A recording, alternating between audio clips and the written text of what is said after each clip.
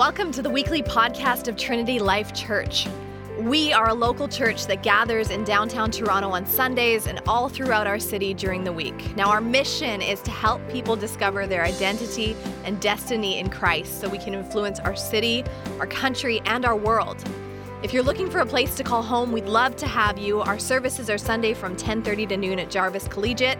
Enjoy this week's podcast. If you don't know me, my name's Daniel. I'm one of the pastors here, and I've been praying for all of you guys for the past 2 weeks, every single day. And I really believe that God has something specific to say to you guys. And to get you up to date, we've been walking through this series called Mountain. We've talked about things like approval, fulfillment, forgiveness, transformation, lust, sexuality. And today I'll be teaching on what Jesus has to say about treasures on earth and treasures in heaven. Remember that Matthew 5, 6, and 7 are all one sermon. And what God is trying to do is create Christian character. People who would be radically sold out for Jesus Christ and his kingdom mission to make his name known to all peoples. We have many names for God.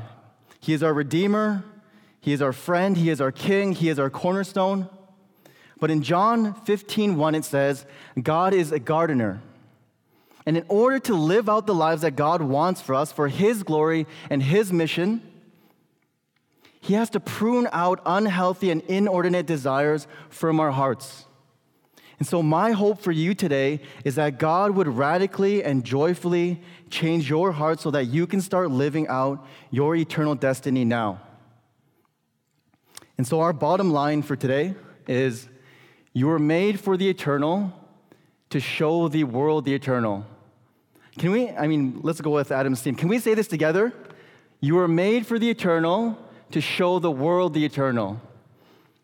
And so, if we go to what Jesus says in verse 19, he says, do not lay up for yourselves treasures on earth, where moth and rust destroy, and where thieves break in and steal. What does Jesus mean by treasure? Yes, a treasure can be your children, a career, a spouse, success, approval.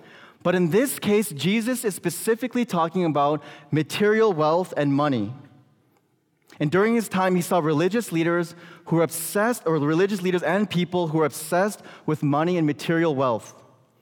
Lay up in this passage literally means to stack up, as if you were stacking up coins. It implies the sin of greed.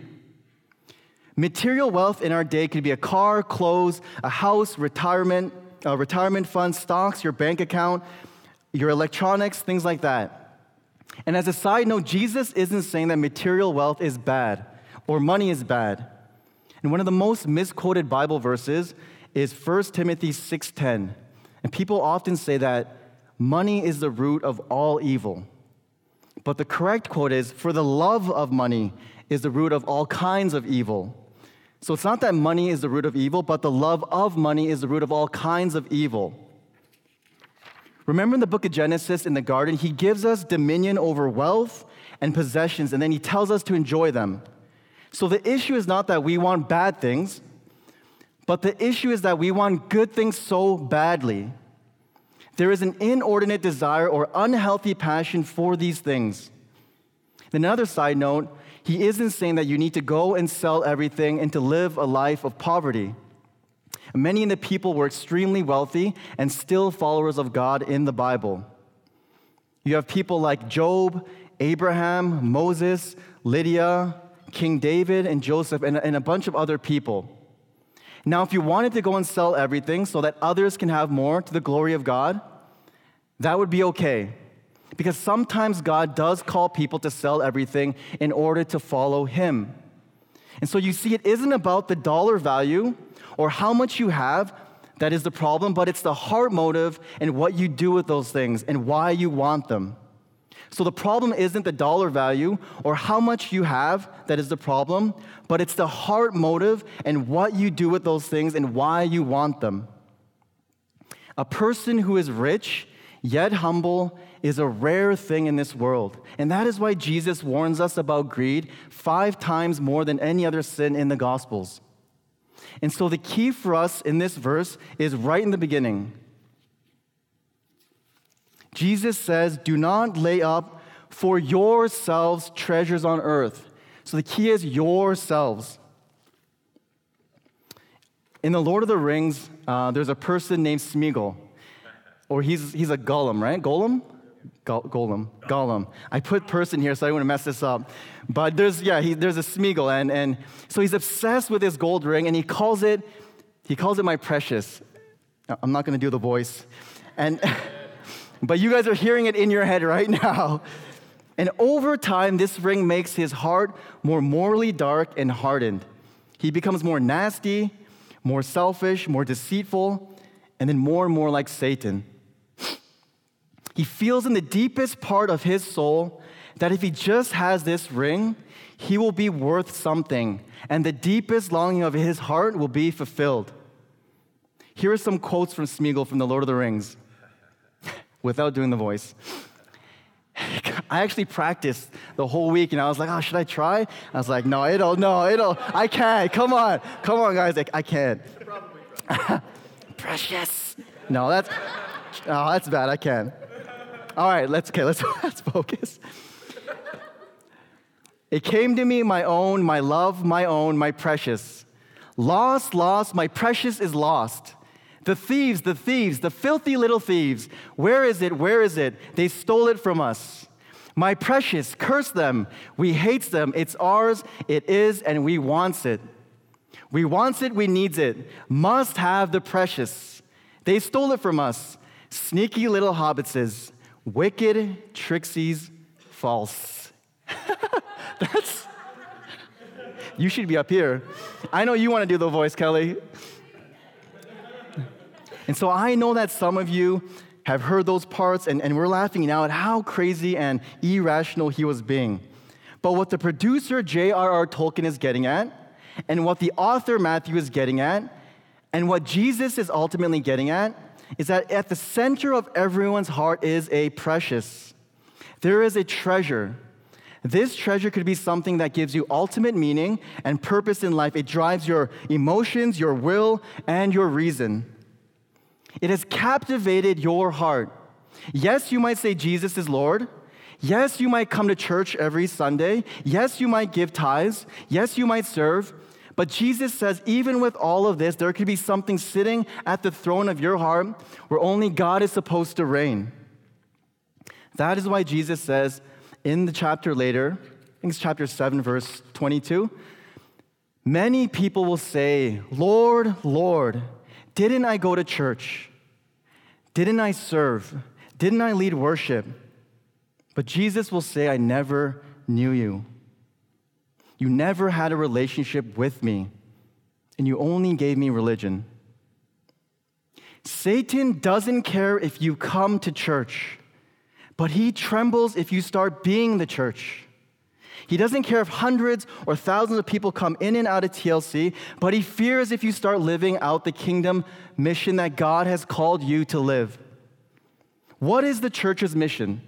What does your kingdom come and your will be done on earth as it is in heaven? Whenever God calls you in, he always calls you back out. When he calls Abraham in, he sends him out to the land of Canaan. When he calls Moses, he sends him out to the land of Egypt. When he calls the Apostle Paul in, he sends him out to be a missionary. When he calls his disciples in, he sends them out to the world. And when he calls Jesus Christ in, he sends them to the cross. God never gives grace and love to be enjoyed in a consumeristic, individualistic way. But he calls you to engage your domains and to integrate yourself so that you can be a light of love and selfless sacrifice in those places that you are right now. Does your work look different because you are there?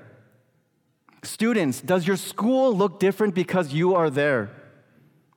Does your family and friends look different because you are there?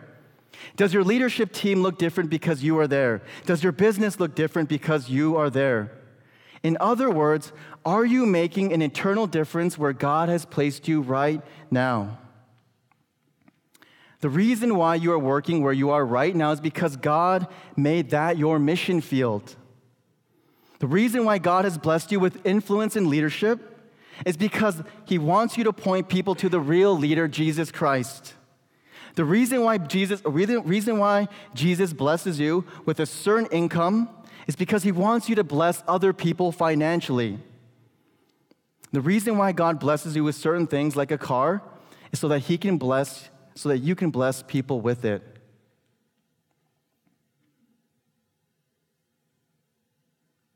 But what hinders the mission of God and what competes for your heart is you wanting to hold on to your life.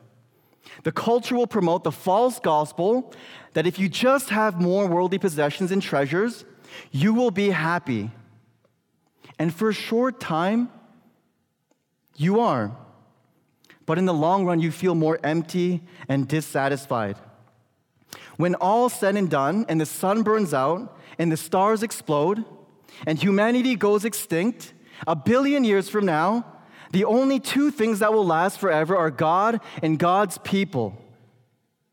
Eternity doesn't have to be something you experience when you die. But Jesus actually says the kingdom of heaven is at hand now. This is something that's palpable now that you can experience on this earth. And then we go to verse 20, where Jesus says, "But do not lay up for yourselves treasures in heaven, where neither moth nor rust destroy, and where thieves do not break in and steal." In essence, he is saying, use or leverage your possessions, your resources, and your money to the glory of God and for the eternal purposes that he has for you. But he is restoring creation, and he is trying to give people a taste of what heaven is like through the means of the church, the empowerment of the Holy Spirit, and the gifts that he's given each and every single one of you.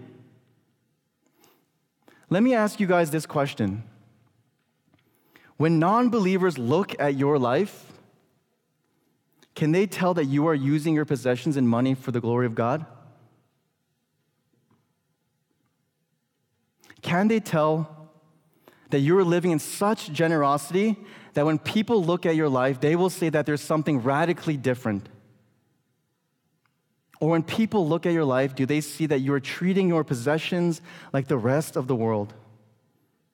You see, materialistic people say, "How can I get more?" Kingdom people say, "How can I give more?" Materialistic people say, "Everything I have is mine." And kingdom people say, "Everything I have is God's." Materialistic people say, "My identity is in my possessions." What kingdom people say, "My identity is in Jesus Christ." Your choice of lifestyle should never hinder your kingdom generosity, but rather your kingdom generosity should hinder your lifestyle. Your choice of lifestyle should never hinder your kingdom generosity, but rather your kingdom generosity should hinder your lifestyle. In other words, we have it so backwards. It is either your kingdom come and your will be done, or his kingdom come and his will be done. You can't have it both ways. Through the Bible, why does God always ask us to give us his first fruits? Why does he always say, "Give me your possessions first. Give me your finances first"? Is it because God needs the money? No, it's not because he wants your money, but it's because he wants you. This is our way of saying, my heart is first and foremost yours. My priority is yours. My allegiance is yours first. Everything that I have is already yours, and you are just asking for a small portion back to show a sign of gratitude and to advance your kingdom. Isn't that fair and rational? And isn't it very unfair and irrational when we don't do it? I don't know if you guys know, I think Adam mentioned it, but I'm one of the youth pastors here. And I hope he's not here because I'm going to be talking about him. Okay, he's in Kid City. After service, I saw one of our youth, and he was like opening up this little like Cadbury egg with a purple tinfoil. And this is somebody who I've blessed, who I've loved, who I would call like my own kid. And I asked him for a little piece, and without even looking at me, he says no. And I was like, huh? I was like, what? But I've done so much for you. I served you, I blessed you, I bought you food. That's not him, by the way. He's like, he's coming up. No, I'm kidding. Psyched up. And the Spirit just started ministering to my heart and convicting me. And it felt like God was saying, isn't this how my children treat me? But I've given them so much, even my own son who was murdered on a cross. But they still turn their backs on me and say no. They still won't give up their possessions and money for my kingdom. This is how selfish our hearts can get. Well, some of you might be saying, well, I've worked hard for my degree. I've worked so many hours to get promoted. And no one knows how hard I've had to work and how much I've had to sacrifice to get where I am right now. I've earned all of this, so don't I deserve it? But God, in all his perfect judgment and wisdom, can say, well, how did you earn all of this? With the able body that I've given you? With the brain that I've created for you? With the circumstances and opportunities I provided for you? You didn't choose your race, you didn't choose your parents, you didn't choose your language, you didn't choose where you were going to be born. And we live in one of the most wealthiest and privileged countries in the world. Do you guys know the chances of like a single person being alive? So one person being alive. Scientists have actually calculated the probability of you being alive right now and in this room. They took into account wars, plagues, diseases, dinosaurs, and other factors. And they concluded that the chances of you being alive right now is 400 trillion. I don't even know how many zeros that is, but it's a lot. The chances are very, very, very, very, very slim. And when you say that it's all mine and I deserve it, it is one of the most outrageous and irrational things someone can say. Everything you have is a gift. So humble yourselves and leverage it for the kingdom and not your own gain, because God deserves all of our praise and worship. And then Jesus goes to verse 21, and this is what he says. For where your treasure is, there your heart will be. There your heart will be also. So for where your treasure is, there your heart will be also. Some of you guys know that I used to be in a gang and a drug dealer. I used to make thousands of dollars a month, and this was more money than I've ever seen or made in my life. I actually had to buy a money counter.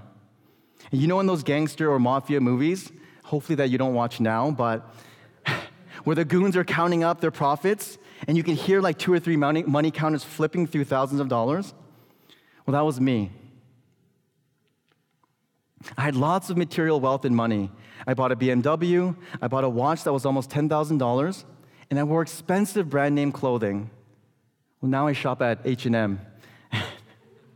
This was the extravagant lifestyle that I was living because this was my identity. This is what I was saying in the center of my heart was if I had these things, if I was rich, if I hung out with millionaires, which I did, I'd be happy.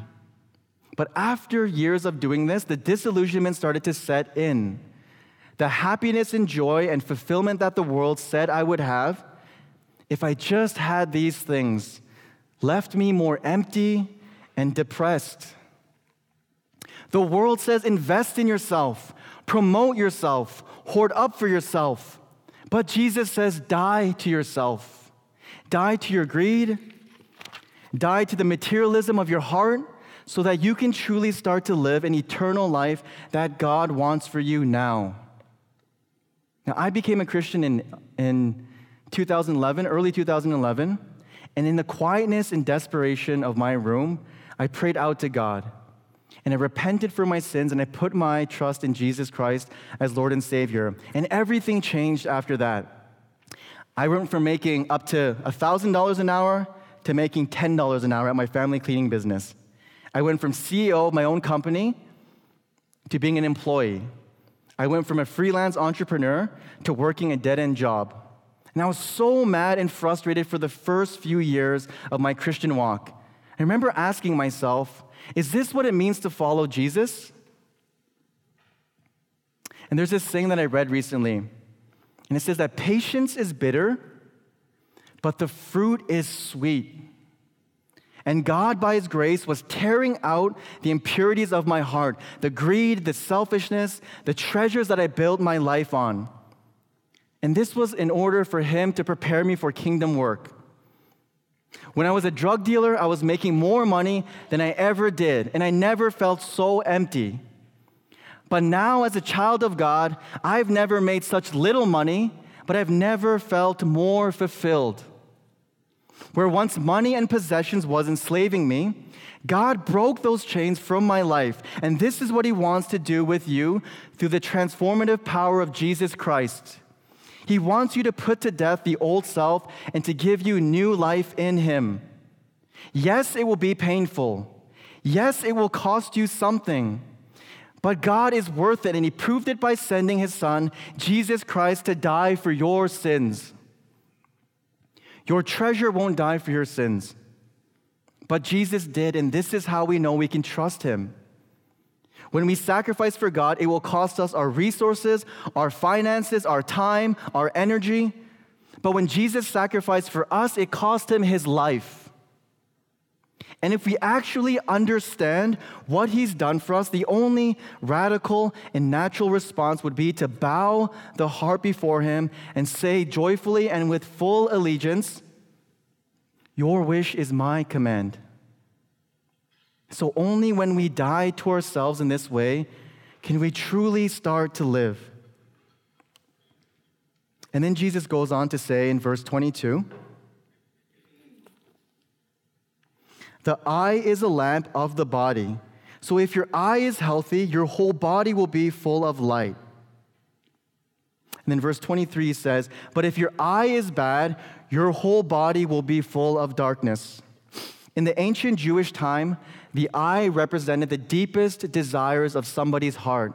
In other words, whatever you set your eyes on, whatever sits at the center of your heart, whatever is your precious, you will either be full of light or darkness, but you can't have both of them. That fruit of light will be love, joy, peace, patience, kindness, goodness, faithfulness, gentleness, and self-control, which will be a witness for Jesus Christ that will last for all eternity.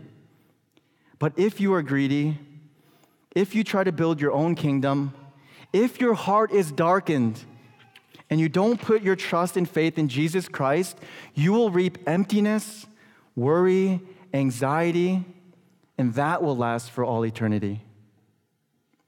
The things of this world were never meant to carry the weight and longings of your heart. Do you want approval? Do you want unconditional and unrelentless love? Do you want a joy and a true fulfillment that will last forever? The fleeting things of this world will never satisfy you. Only Jesus can. And so go to Him again and again and again and again and again and press that truth of love and sacrifice into your heart every single day. The eye and what you put your gaze on is one of the acid tests of whether or not you might be a true follower of Jesus. And then we move on to verse 23, the latter part, B. If then the light in you is darkness, how great is the darkness? If then the light in you is darkness, how great is the darkness? And it sounds, reading that verse in the beginning sounds sort of confusing, but I'm going to unpack it for you guys. It's actually pretty simple. Jesus here is talking about people who are deceived. Now, the scary thing is most people in this room probably don't think that they struggle with greed or materialism. I've been in ministry for the past 7 years, and rarely has anyone come to me and confessed the sin of greed and materialism. People confess all sorts of sins because they're obvious. When you commit adultery, you know you're committing adultery. When you lie, you know you're lying. When you steal, you know you're stealing. But greed has a way of hiding itself. It has a way of crouching. This is why Jesus warns and talks about money and possessions more than any other sin in the Gospels, because He knows that our hearts can easily be inclined to be greedy and materialistic and justify so easily why we are not. All we have to do is to look outside of us at somebody else, living more affluently. This could be a family member, celebrity, a friend, a neighbor, and we point the finger at them and we say, like, that person is rich, that person is materialistic, not me. And we justify so easily, and it's so automatic. Here is a sign that materialism and greed might be lurking in your heart.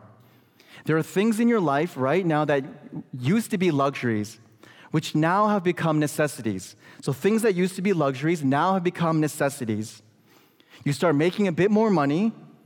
You are in a higher socioeconomic bracket, which brings you to a higher status in society. You start eating at more expensive restaurants. You wear more expensive clothing. And you buy a more expensive car. You make more worldly investments. You buy a bigger home. And where you were once able and fully and capably, once you were able to fully and capably function without more stuff and actually be content about it, now these things have captured your heart, and you feel like you can't live without them. This is the great darkness that Jesus is talking about. And when people say, I don't have enough to give, I can't support missionaries, I can't give to my church, I can't give more than I do right now, what most people say, if you scratch the surface and you go straight to the heart, most people are really saying that I don't want to sacrifice my way of living in order to give back. In other words, I have comforts, I have conveniences, I have luxuries that I don't want to sacrifice. But church, there are always areas in your life that you can give up in order to give for the church in the sake of Jesus Christ. We will always make time and room for and sacrifice for things that we truly treasure. But we don't want to go there. We don't want to ask ourselves those hard questions. Can I live more simply? Can I give up something in order so that my church or the needy can have more? How many of you have asked yourselves recently, am I greedy or materialistic? And here's a classic example of deceit and justification. And I heard so many people say, I don't have enough money or I'm broke. But then they get into a relationship, or they want to buy a new phone or a new pair of shoes or whatever it is. And then all of a sudden, they have the finances for it. You see, people think that they are living lives of light, but it is actually darkness. And because that darkness is so dark, you are actually deceived and living in greed and disobedience. I hear millennials say all the time, when I find a job or when I get out of debt, I will start giving to the mission of God. But I want to remind you guys that once you get older, you'll have a mortgage or you'll have rent to pay. You'll have a spouse to support. You might have kids in which you'll kiss at least 18 years of your finances away, at least minimum. And the older you get, the more responsibilities you will have, and the more your finances will be spread out thinly. So start building that spiritual muscle of giving and faith right now, because you won't do it later. You'll find more excuses and more justifications on why you don't have enough. But God always gives us enough in order for us to give to other people. Then we go to verse 24. And Jesus says, if you've missed all of that, I'm going to narrow it down even more. No one can serve two masters. For either he will hate the one or love the other, or he will be devoted to one and despise the other. Jesus says that you cannot serve two masters. He is literally saying, if you love money, if you love materialism, that you hate God. In other words, if your life is built on the sinking sand of money and materialism, if this is your worth and identity, if you have done everything in your power to obtain more of it, if this is why you chose the school you wanted to go to, if this is the reason for your degree, if this is why you're working in the career you're working in now, if this is the reason why you married your spouse, or the one main quality you are looking for in a spouse, and you hear that the God of the Bible is asking you to give it up or to live a more simple life in order to advance his kingdom, you won't want to do it. you'll despise anything that gets in the way of the one thing that has captured your heart. And either that will be God or earthly treasures. And then Jesus gets more stark, and he says this in verse 25. You cannot serve both God and money. Jesus says you cannot serve both God and money. This is one of the hard sayings of Jesus because it's a salvation issue. It is whether or not one day you will end up in the everlasting arms of God or in a Christless eternity. And someone might be thinking, so are you saying if I don't give my money, is Jesus saying that I'm going to hell? I thought you were saved by grace through faith and not by being morally good. And you're right. A person is only saved by trusting in Jesus Christ as Lord and Savior and not by being morally good. It's Jesus' righteousness, not yours. Your giving is not a way to salvation, but it is a sign of it. Your giving is not a way to salvation, but a sign of it. By the way you live and the fruit you produce for God is a sign that the gospel is transforming you day by day. And some of you might be going through seasons where materialism and money has captured your heart. But God always gives you the grace and mercy to move forward. Christians know that we are not sinless, but we do sin less. So yes, we might have ups and downs, but there should be a steady and positive upward growth in your sanctification, in your pursuing of Jesus. So how do we know? What are some indicators or questions that we can ask to know if materialism or money might be God, or materialism might be your God? So number one, is it up there? Yeah. You don't sacrificially give.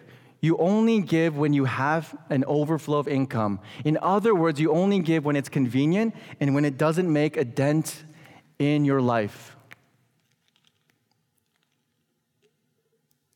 Number two, you find it difficult to be generous. You treat your income as your own and not a gift from God. You don't joyfully give 10% to the church, but even if you do, you use that as a justification to be materialistic and greedy. You see, I give what God requires, therefore I can do what I want with the rest of my money in life. Number four, you tell yourself that you don't have money. But when your heart is captivated by something, you adjust.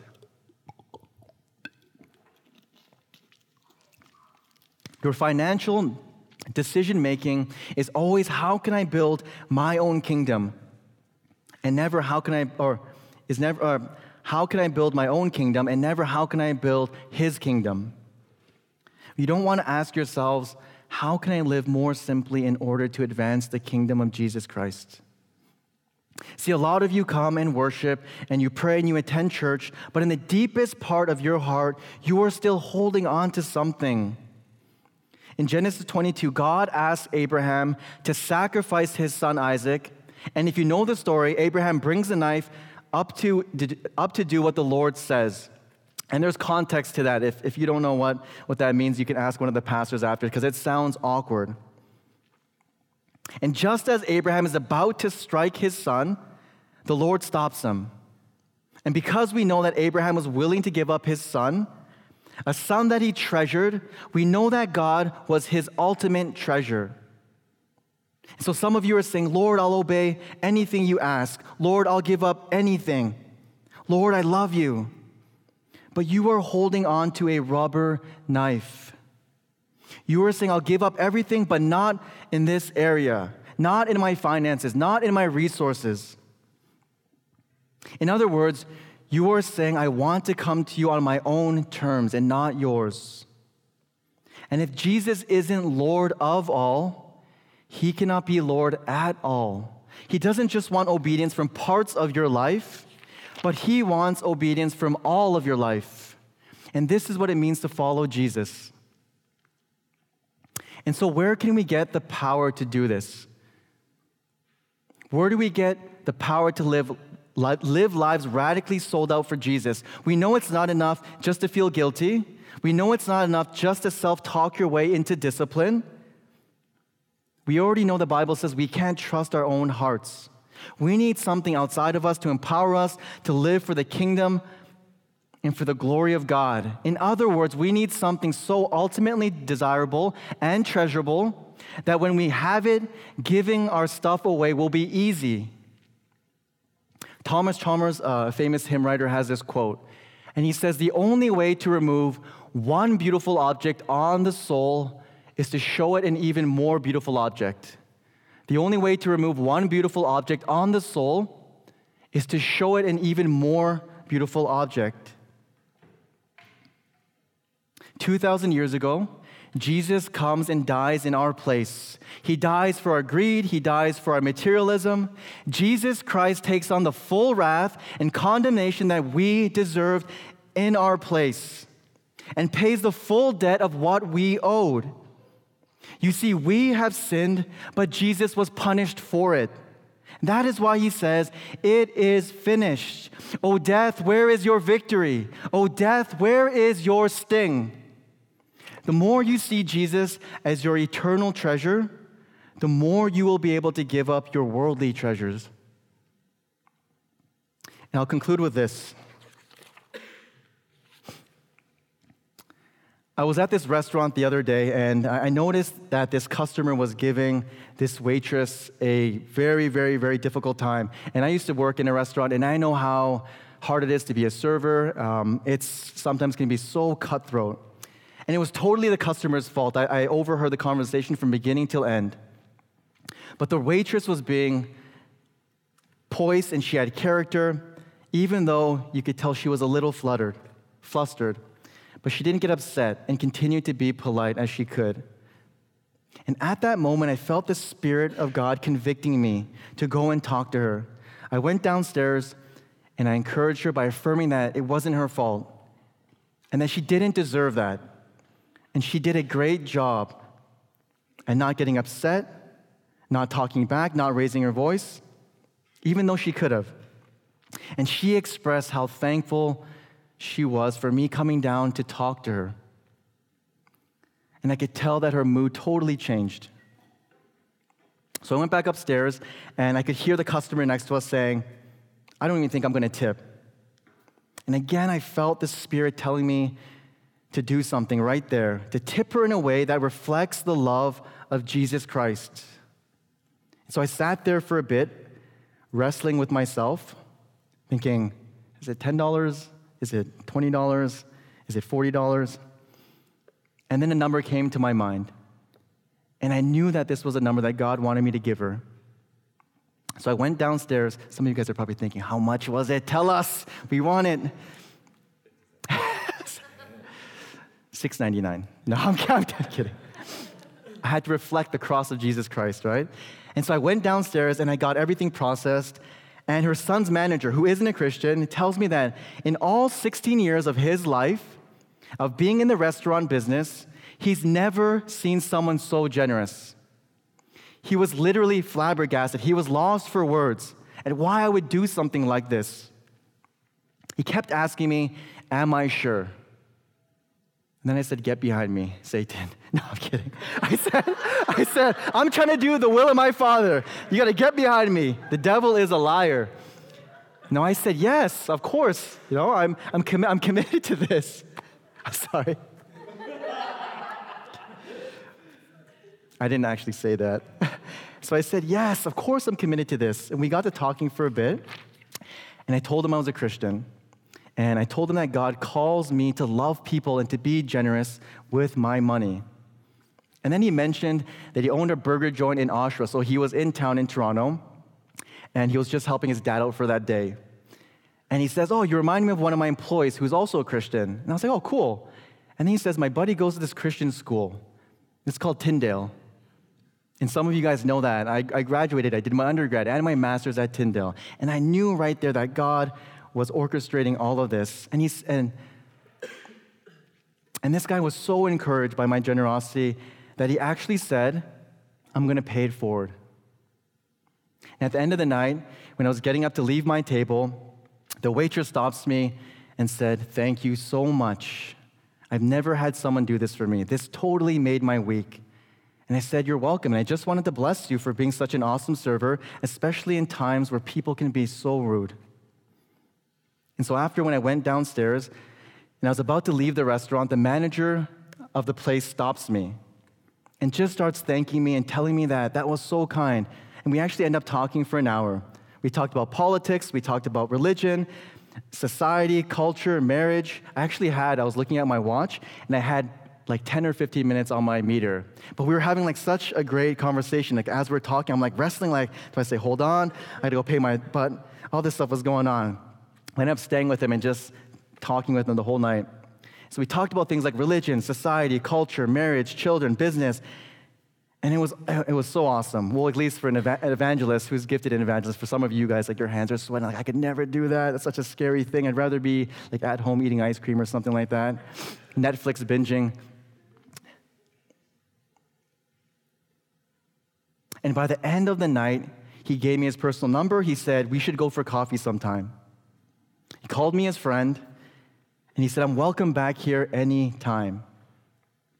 And by simply hearing God, trusting God, and obeying God, 3 people got to experience a taste of Jesus that evening. So let me close with this Bible verse, Matthew 5:14-16. "If you are the light of the world, a city cannot be set on a hill, nor does anyone light a lamp and put it under a basket. But on the lampstand, it gives light to all who are in the house. Let your light shine before people in such a way that they may see your good works and glorify your Father who is in heaven." When you live in such a radically generous way and people encounter Jesus, they will be perplexed. They will be brought to tears. They will be thankful. They will experience a love that they've never experienced before in their lives. Not only do you get to experience the peace, joy, and love of eternity now, but you also get the chance to extend that to somebody every single day. Nothing will preach Jesus louder than the way you live and love people in this world. And so give much, give often, and give to the glory of God. Let's pray.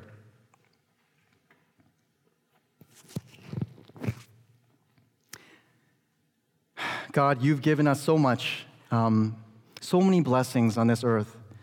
But the ultimate thing that you gave us was your Son, Jesus Christ. He was cursed on the cross so that we could be blessed. Darkness came over him so that we could be light. He was put to death so that we could have life. God, freely you have given, so freely we give back. This is just a small way to show the love of Jesus to our world that's broken, that's in darkness, and that's hurting. So God, I pray that as we leave here today, that we wouldn't be living in darkness, but we would live for the glory of your Son, Jesus Christ, by the empowerment of the Holy Spirit and the grace and mercy that the Father gives us every single day. And pray this in Jesus' name. Amen.